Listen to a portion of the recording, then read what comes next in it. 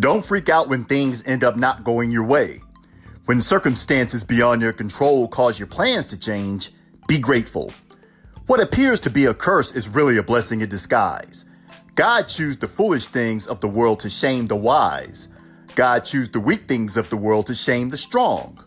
Stop trying to figure out who he's going to use, why he chooses to use them, when he's going to move, what he's going to do, and how he's going to do it. All you need to know is he's perfectly positioning you. You are where you are for a reason. Rise and shine. Get cracking.